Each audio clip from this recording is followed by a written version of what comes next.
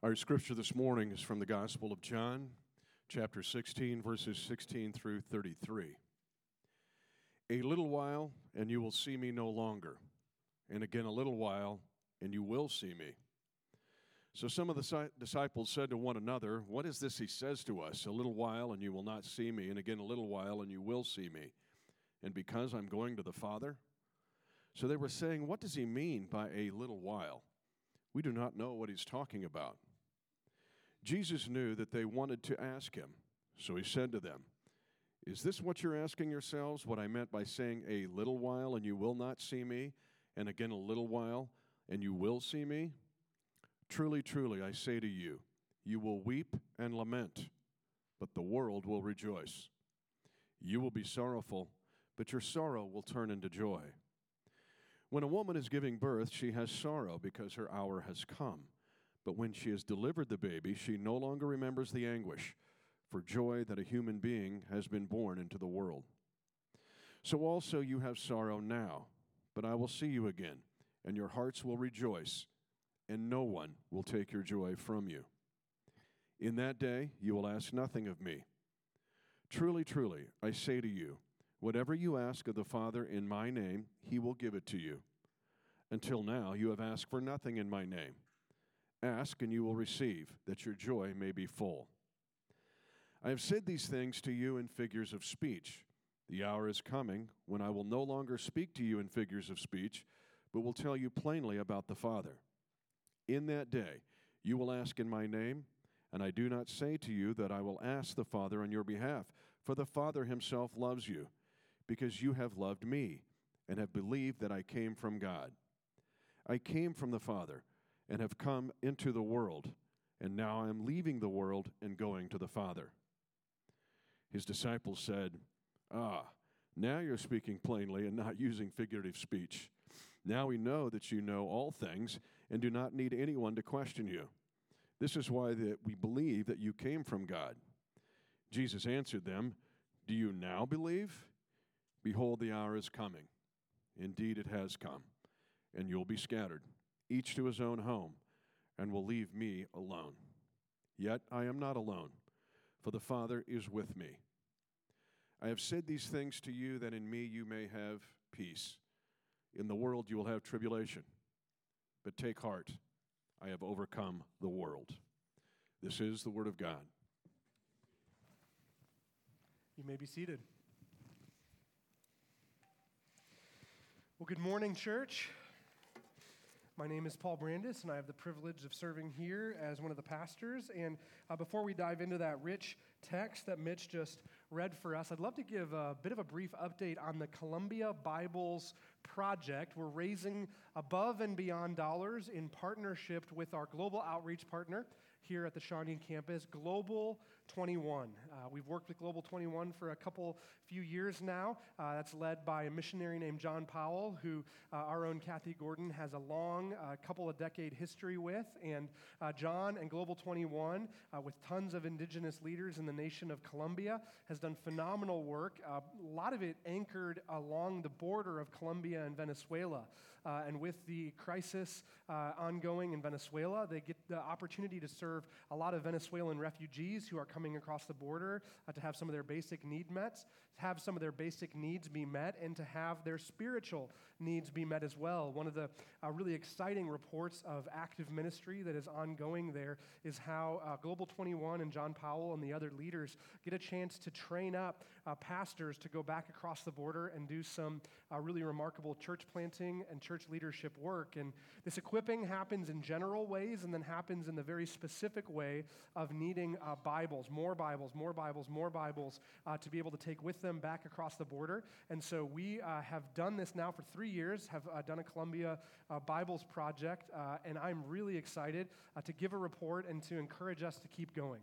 And so the church has $5,000, and we were seeking to ask you for above and beyond giving the congregation for another $5,000 for a total of 10, which would actually equal 10,000 Bibles, because it's $1 for one Bible printed in country in Colombia. And during first service, I gave the updated total of where we were at on that second $5,000, and in the lobby, somebody caught me and matched the rest of the total. So we can celebrate that. Yeah, let's clap. And then can I ask us to keep going? So we have the 10,000, the 5,000 the church had, and then your above and beyond generosity. But again, $1 is one Bible. And so we can keep doing more and more. And excitingly, myself, Kathy Gordon, and Nathan Kurtz, who really leads out in this partnership with us. Nathan is on Global 21's board, has been in country with a couple of different teams from here at Christ Community Shawnee over the last few years. The three of us are going down to Colombia in late April. We have a short trip planned, and we're going to get a chance. We're collecting through April 9th, as you can see on the screen. We're going to get a chance to give out these Bibles and to hand them. I'm going to come back with a video that will show us getting a chance to meet and build a relationship with and hand out the Bibles to the people that will be carrying them back across the border. And so that's super exciting to me. I'm thrilled about what's going on and how our congregation is responding. And so would love to invite more and more of that. In fact, let's pray for that right now and pray for God's help also in understanding this passage of Scripture we're about to study. Father in heaven, we do come before you celebrating the generosity of our congregation so far, to match the money that the church has, to be so incredibly generous with dollars that will go directly to Bibles, that will go directly to people who maybe, possibly, probably have never had their own copy of your word. What an incredible opportunity we have. What an incredible gift your word is. And so thank you for the generosity that is already here. We've got 5 more weeks, 5 more weeks, as we are still collecting through Easter. What else can you do in and through us, God, as you move each and every single one of our hearts to above and beyond financial generosity for this project? We pray for John. We pray for the other leaders that he works with. We pray for Global 21. We pray for the church on the border. We pray for some of the revival that has been happening, some of the preaching that is going on, the gospel being spread, and your word, the Bible, being created, being printed, and given out in such extraordinary ways. Thank you for the opportunity to get to partner in this specific manner. I also am grateful for your word and the specificity in John 16, specifically in John 16, as we study that passage this morning. May I diminish as you increase. In the name of Jesus we pray. Amen.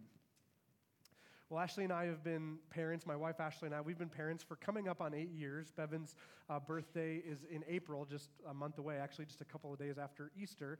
Bevan will turn 8. And one of the joys that we've discovered, a joy that's only been like a little bit annoying, has been how kids relate to time. Right? You know what I mean, right? So the classic cliche example of this is the road trip question. What do I mean by that? What's the road trip question? Are we there yet, right? And it's only a cliche until it happens to you, right? So 9-hour drive for me and my family recently, north of Chicago, going to go see my extended family. And folks, we're not even out of the metro yet. And my sweet son, Owen, he says, are we there yet? It's like, oh, buddy, no. I'm really sorry, but this is how time works, right? Or I thought of this example with Bevan. Yeah, our oldest, it's easy to say when somebody asks you to do something that, oh, sure, yeah, I'm willing, I'll do that in a minute. Now, I say that, we say that, that's common. Bevan's pretty literal. What does he hear? Like he says, come back. Dad, can you play with me? I say, sure, I'll do that in a minute. 60 literal seconds later, he's back, right? Dad, it's been a minute. Can you, right? It's like this is time. And actually, Ashley and I have tried to cut out that phrase from our vocabulary as a small way to help him navigate and understand the challenge that is time. And time is a challenge, isn't it? Not just for kids. Time is a challenge. I'll be the first to raise my hand and say that I struggle with time in a whole variety of ways. And as I thought about it this week, I realized that a lot of my challenges with time are born out of the fact that I am building my life on the foundation of an apprenticeship with Jesus. You know, I'm a Christian, and maybe you are too, and if you are, what that means is that how Jesus relates to time, how he engages with it, thinks about it, how he relates to time matters deeply for us because our lives, including our lives related to time, ought to relate to, be built upon, ought to be shaped by his life. And listen, for me, maybe it's just me, but I don't know. A lot of times it seems like this. Jesus lives in a different time zone. Like I'm over here doing my thing, and like Jesus lives in this different time zone. Now, I do want to be clear that what I mean by this statement is that Jesus relates to and he engages with time in a wholly different manner than I do. Please, okay? Like, of course, I don't literally mean that Jesus lives in a different time zone. From a philosophical standpoint, we know this. Jesus stands outside of time. He's in heaven reigning at the right hand of God the Father, and I'm pretty sure that in heaven they don't set their clocks to Eastern Standard Time, right? Like I don't literally mean Jesus lives in a different time zone. I just mean with my experience with time in this year, in this month, in this week, in this day, in this hour, in this minute, in this very literal second, you and I, we cannot escape time. We can't escape time. We are bound by it. And I don't know about you, but in my life, that has not always been easy. In fact, it's quite often been a challenge and a struggle how bound I am by this very second right here, right now. It's hard. You know, time is all over today's passage, which Mitch read for us, the end of John 16. And what we see in such a beautifully and awkwardly relatable way is that the first disciples, they stumble over this idea of time just like we do. We're in the middle of a teaching series in the Gospel of John called Behold Your King. And these last several weeks, we have really slowed down. In the middle of a section, slowed down in a section that's what often referred to as the upper room discourse. This is several chapters of Jesus' final teaching and conversation with the first disciples during and after their final meal together, immediately before Jesus was arrested and murdered on the cross. This is an extraordinary section of Scripture, and it has been so enriching to study together. And really, a lot of what drives this section is that Jesus is speaking just a bit more openly with his disciples about how his departure is fast arriving. It's coming soon. The hour is now here, his departure. And the theme of that, or Jesus' emphasis, more open emphasis on that in this section has really caused understandable sorrow and confusion among his disciples. I mean, think of it, right? These young men, they had dropped everything to build their lives, to anchor their lives in Jesus. And I'm guessing that they had not expected that he'd only be around. They hadn't figured that he'd only be around to lead them and guide them and help them and shape them and shepherd them for only just 3 short years. They weren't betting on that. They had hoped to have a lifetime with Jesus. And so Thomas, right? John 14, where are you going? And if you're going somewhere, how can we follow? Because we don't know the way. Oh gosh, I relate to that, don't you? But now, a few chapters later, a few moments later, as they've sat in that hard, difficult truth that Jesus says, no, I'm departing, the question shifts a little bit, right? John 14, it's, where are you going? But what we see at this point in John 16 is a little bit more, okay. Well, how long will you be gone? Do you see that? Where are you going to, well, how long will you be gone? And that's the first few verses of our chapter, or our passage this morning. Start with me again, John 16:16, Jesus speaking. A little while, and you will see me no longer, but again, a little while after that, and you will see me. And I love this. So some of his disciples said to one another, you can almost picture them, right? Like whispering off to the side, trying to make sure that Jesus doesn't catch them with their confusion. What is this that he says to us? A little while and you will not see me. And then again, a little while and you will see me. And because I am going to the Father. So they were saying, what does he mean by a little while? We don't know what he's talking about. But Jesus knew. I love that. Jesus knew that they wanted to ask him. So he said to them, he met them where they were at. He said to them, is this what you are asking yourselves, what I meant by saying a little while and you will not see me, and again a little while and you will see me? I'm fascinated by the repetition of that phrase, a little while, in those verses. Remember, the Apostle John, he's not typing this on a computer. Like ink and parchment are valuable resources. So when he writes something over and over and over and over again, a little while, a little while, a little while, a little while, he wants us to get it. A little while.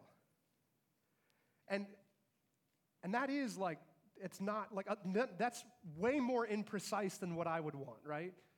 Like there's not a lot of precision around that time statement, a little while.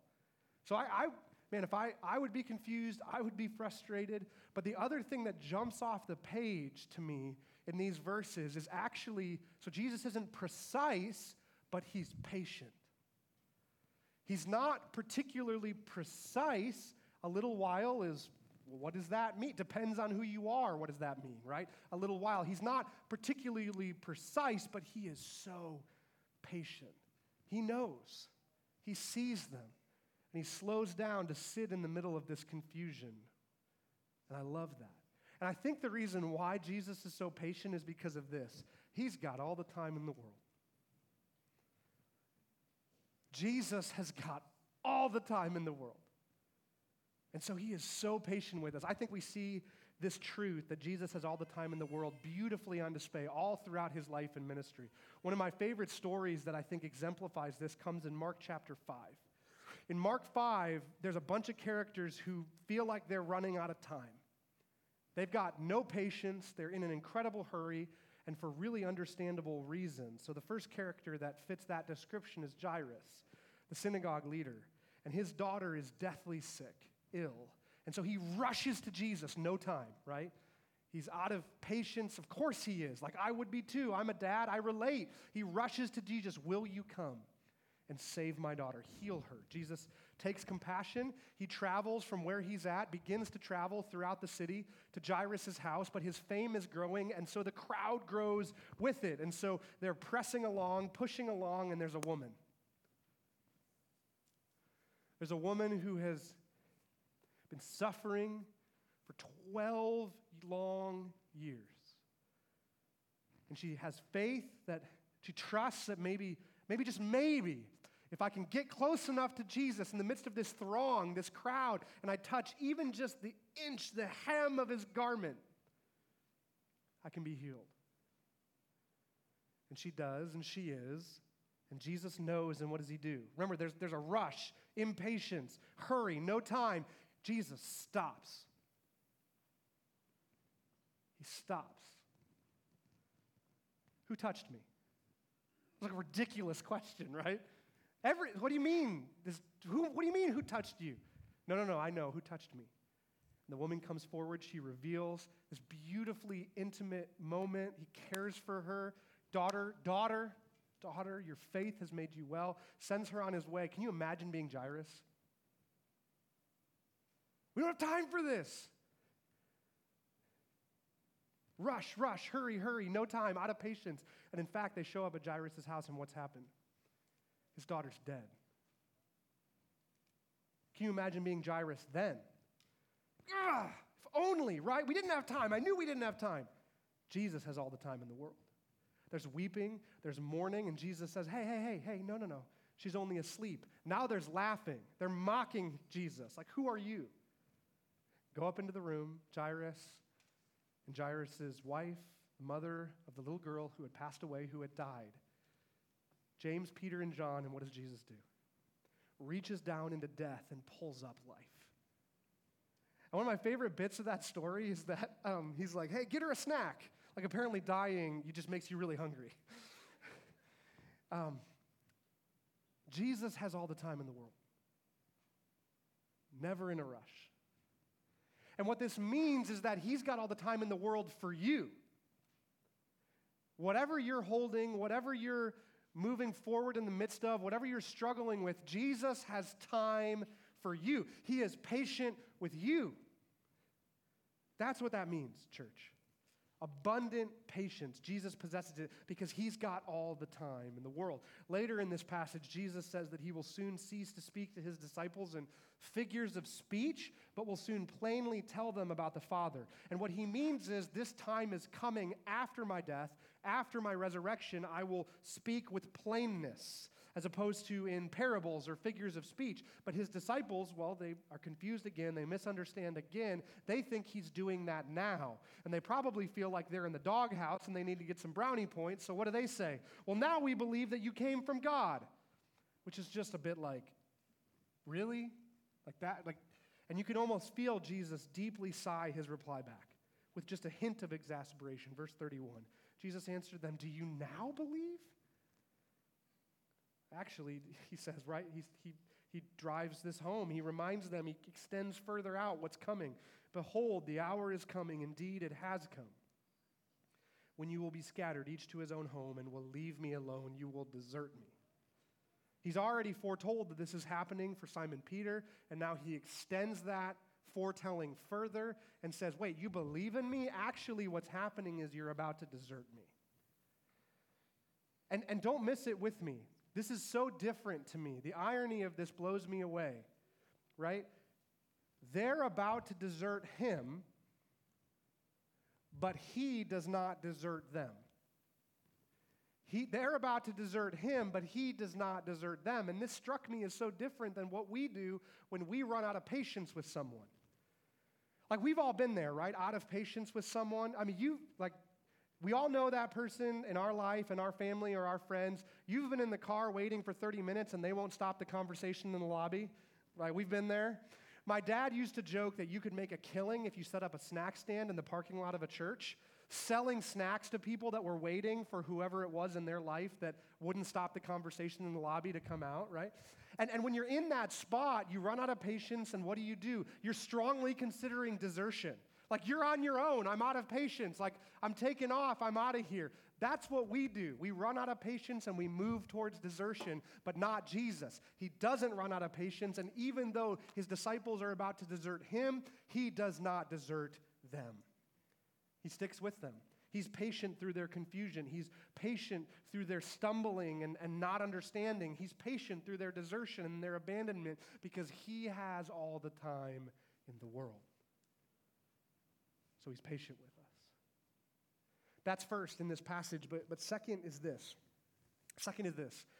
Jesus sees every second of our story. Jesus sees every second of our story, and he promises that joy is coming. I said this last Sunday, the themes of suffering, sorrow, and hardship, they have been on repeat in this section of John's gospel. Have you ever been listening to music in Spotify or whatever app you use and you didn't realize that the repeat was on? That ever happened to you? And the song is just like, why does the song keep playing over and over and over again? It's like, oh, the repeat button's on. Like, that is what's happening in this section with this theme of suffering, hardship, and sorrow. We touched on it last Sunday, as we studied Jesus' teaching on the Holy Spirit helper, and we see it here again in a major central way. It's verses 20 through 22 of our passage, which actually these verses make up the bulk of Jesus' response to his disciples' questions, which don't miss that, right? They're asking, where are you going? And how long will you be gone? And Jesus, the real core of Jesus' response is actually to keep coming back to this theme of their coming suffering. That's how really, the core of how he responds. It's verses 20 through 22. Truly, truly, I say to you, you will weep and you will lament, but while you're doing that, the world's going to be throwing a party. The world will rejoice because they think they've won because I'll be dead. You will be sorrowful, but your sorrow will turn to joy. You know, it's like when a woman is giving birth. She has sorrow because her hour has come, but when she has delivered the baby, she no longer remembers the anguish for joy that a human being has been born into the world. So also, you have sorrow now, but I will see you again, and your hearts will rejoice, and no one will take your joy from you. Now, the particular point I'd like to first draw out from these verses pertaining to suffering and sorrow is that Jesus isn't blind to it. Jesus is not blind to our suffering and sorrow. In fact, I'm contending, and I think this passage is contending, that it's exactly the opposite. Far from being blind to our suffering and sorrow, Jesus sees it, right? Go with me to the end of verse 22, the beginning of verse 22, 22a. So also you have sorrow now, but what? But I will see you again. I will see you again. Jesus sees every second of our stories, even the most difficult and the hardest bits of them. Just like Jesus doesn't desert us in our confusion, he also sticks with us through our suffering too. He does not remain far off, right? Like sometimes we think this is where Jesus is when we're entering into a season of suffering and sorrow. Like he's so far away, he can't properly see. He remains distant, aloof, detached. Like sometimes we think this is where Jesus is in the midst of our suffering and sorrow, but it's not. I will see you again. He comes close, near. He's right there. Now, in the specifics of this passage, what's happening here is Jesus is saying, I'm going to depart to the cross, which will bring about really, really deep sorrow. But then, in the grand scheme of things, very soon after that, I will resurrect from death, I will defeat death, and you will see me again, and I will see you again. That is the specifics of what is going on in these verses, but that also is a patterning, right? I mean, think about what happens after that. Jesus dies on the cross, 3 days later resurrects from the grave, and their sorrow has turned into joy. But what happens a few weeks after Jesus resurrects from the dead? He leaves again. He departs again. He ascends to the Father, and there's more confusion. There's more sorrow. The disciples say after he resurrects, Jesus, are you now going to restore the kingdom to Israel? It's like, oh man, you completely missed it. And then when he ascends to the Father, they spend so long just looking up and like in confusion, wondering what's going to happen, that a couple of angels are like, hey guys, like, don't do that anymore. He told you what to do, right? Because there's confusion and there's sorrow again. But notice the patterning. There's confusion and sorrow at Jesus leaving, but then he comes close. So he comes up out of the grave and comes back close, and he sees them again. And then he ascends to the right hand of the Father, and then him and the Father, what do? They send God the Holy Spirit to dwell even closer than before. How? Well, friends, Jesus is Emmanuel, God with us.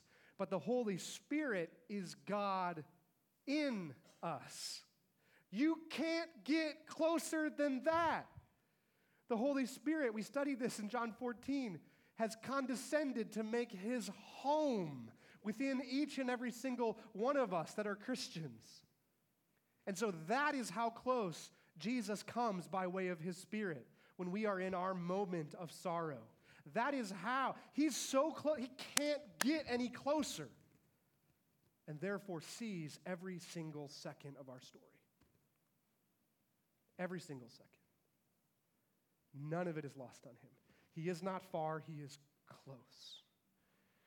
And Jesus uses in this passage this really interesting metaphor. You saw it right in the text. To start again, verse 21, beginning of verse 21. When a woman is giving birth, she has sorrow because her hour has come.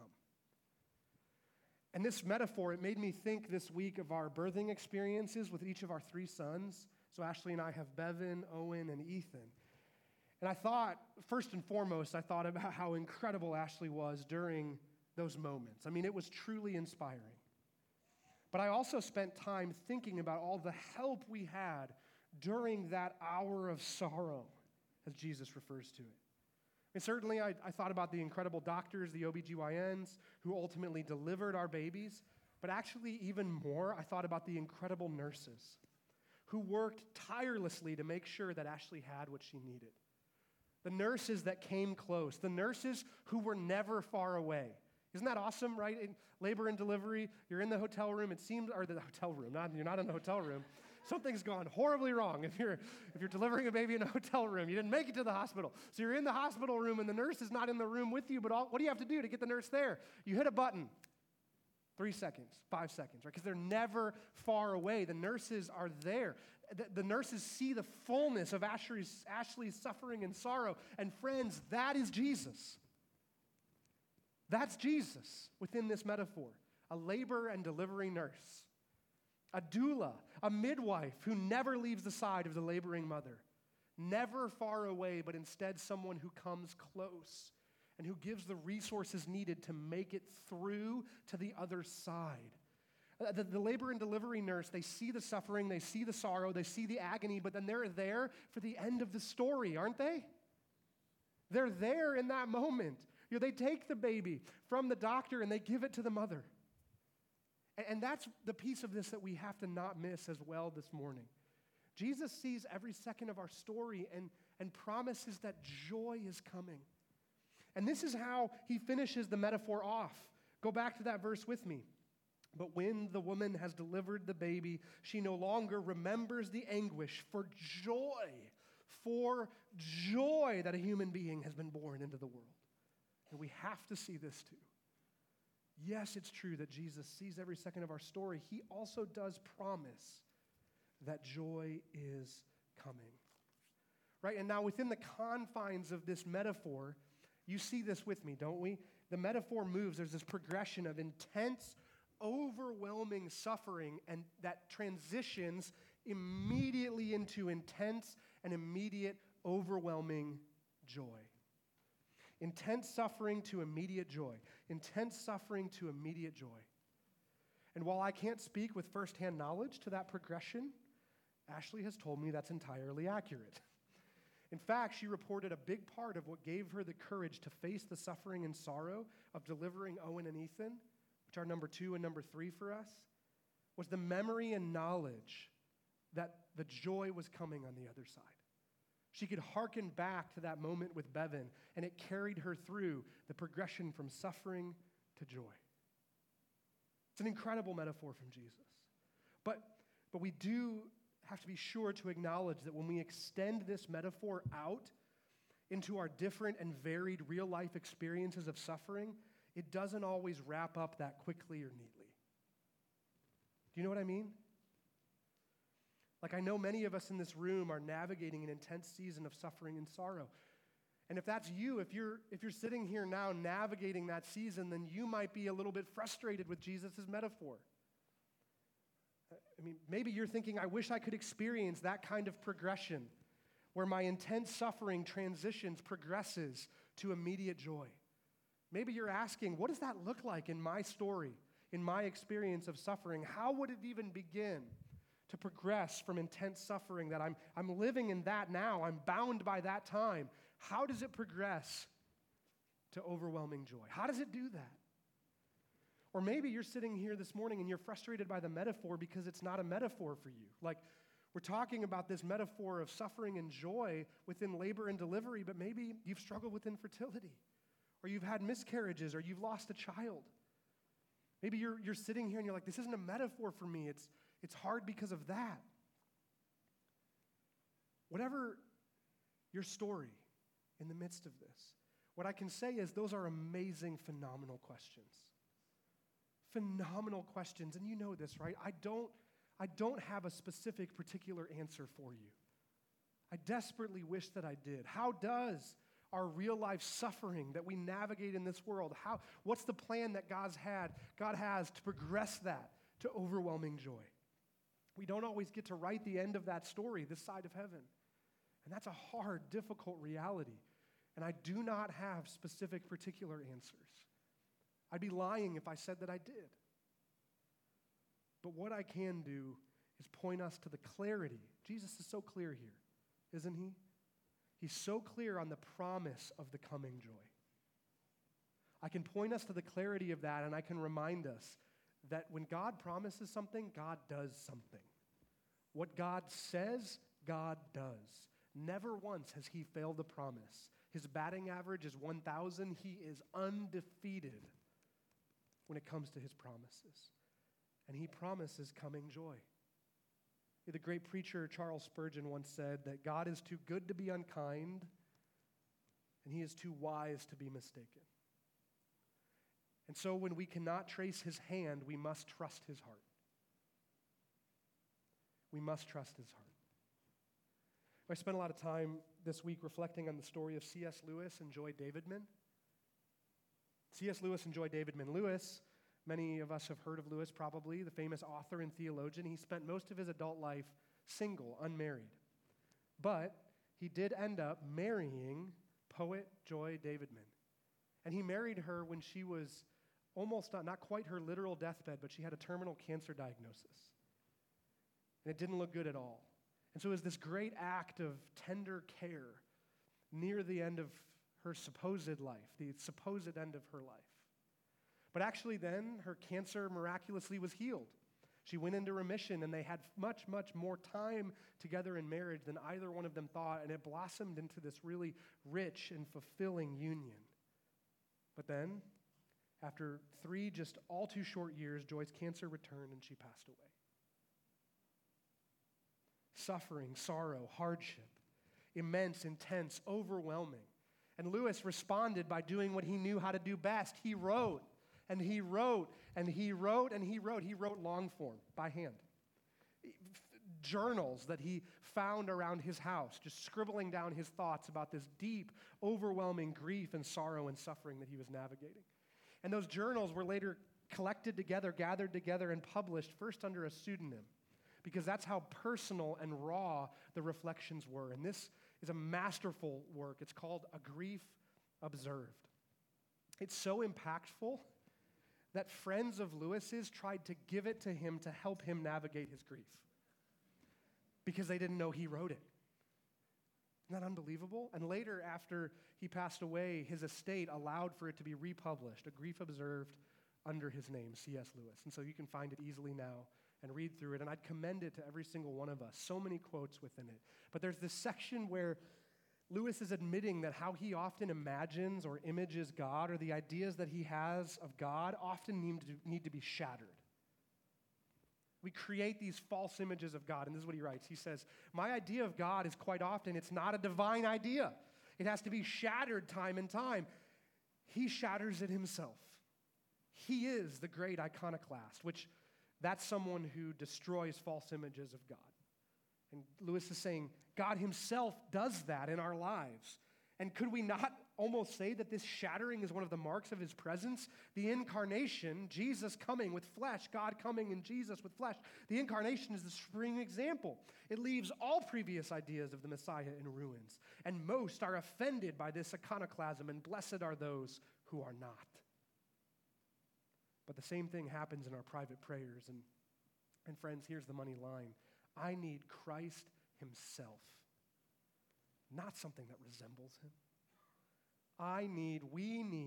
We need Christ himself, not something that we mock up that's close but isn't the real thing, not however we would wrongly image him or how we would build him so many times in our own image. We don't need that. We need Christ himself, Jesus himself. And what we will start to find if we receive Jesus himself more and more is that he is actually the portal to the promised joy of John 16. Christ himself, Jesus himself, is the portal, the direction that we take to get to the promised joy.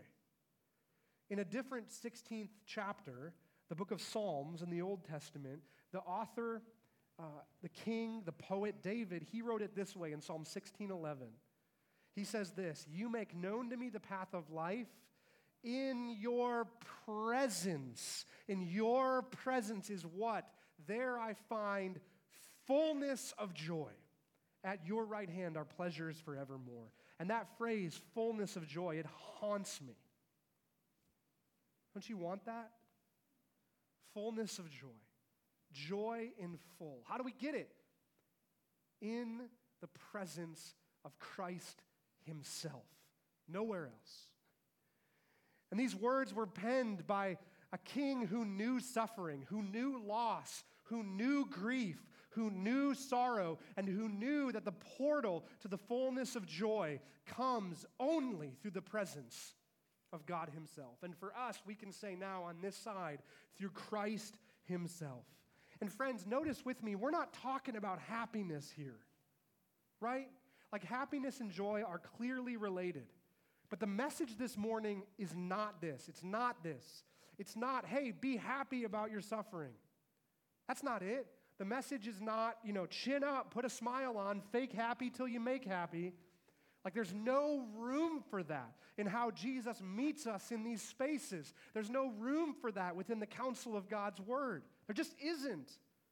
Right? We're talking about something different. We might expect that kind of response, fake happy till you make happy, if Jesus remained far away from us, if he was distant and off somewhere, if he had drifted away from us in the moments of our sorrow, but he didn't. He has come close. He's come so close that he can whisper his offer to us. I'm here. I'm here, and you can have me. You can have joy because I offer myself to you. In my presence is fullness of joy. And there's this clear action step for the disciples in the midst of this passage. Did you see it when Mitch was reading the passage for us? It's verses 23 and 24. Here's the thrust of it, the end of verse 24. Ask, and you will receive. That your joy may be, do you see Psalm 16:11? That your joy may be what? Empty? Half filled? No, that your joy may be full. Ask, and you will receive. Friends, we have to be asking. We have to be asking with such bold fervency in prayer that we might be surprised by joy in the midst of our suffering and sorrow. Something like this: Jesus, even in the midst of suffering, please grant me joy. Grant me you, more of you, more of you, more of you. I'm asking, and I believe that I will receive. I believe that you came close, that you come close, and that you see every second of my story. And I trust in your promise of coming joy. Amen. I mean, listen, church, you know, hopefully you know, I am not saying that any of this is easy. I'm not. I know how hard it is myself, and I know how hard it is as I journey alongside so many of you. But I am hoping that the teaching from Jesus here and his encouragement can help us to start to face our suffering with his peace, because he's overcome.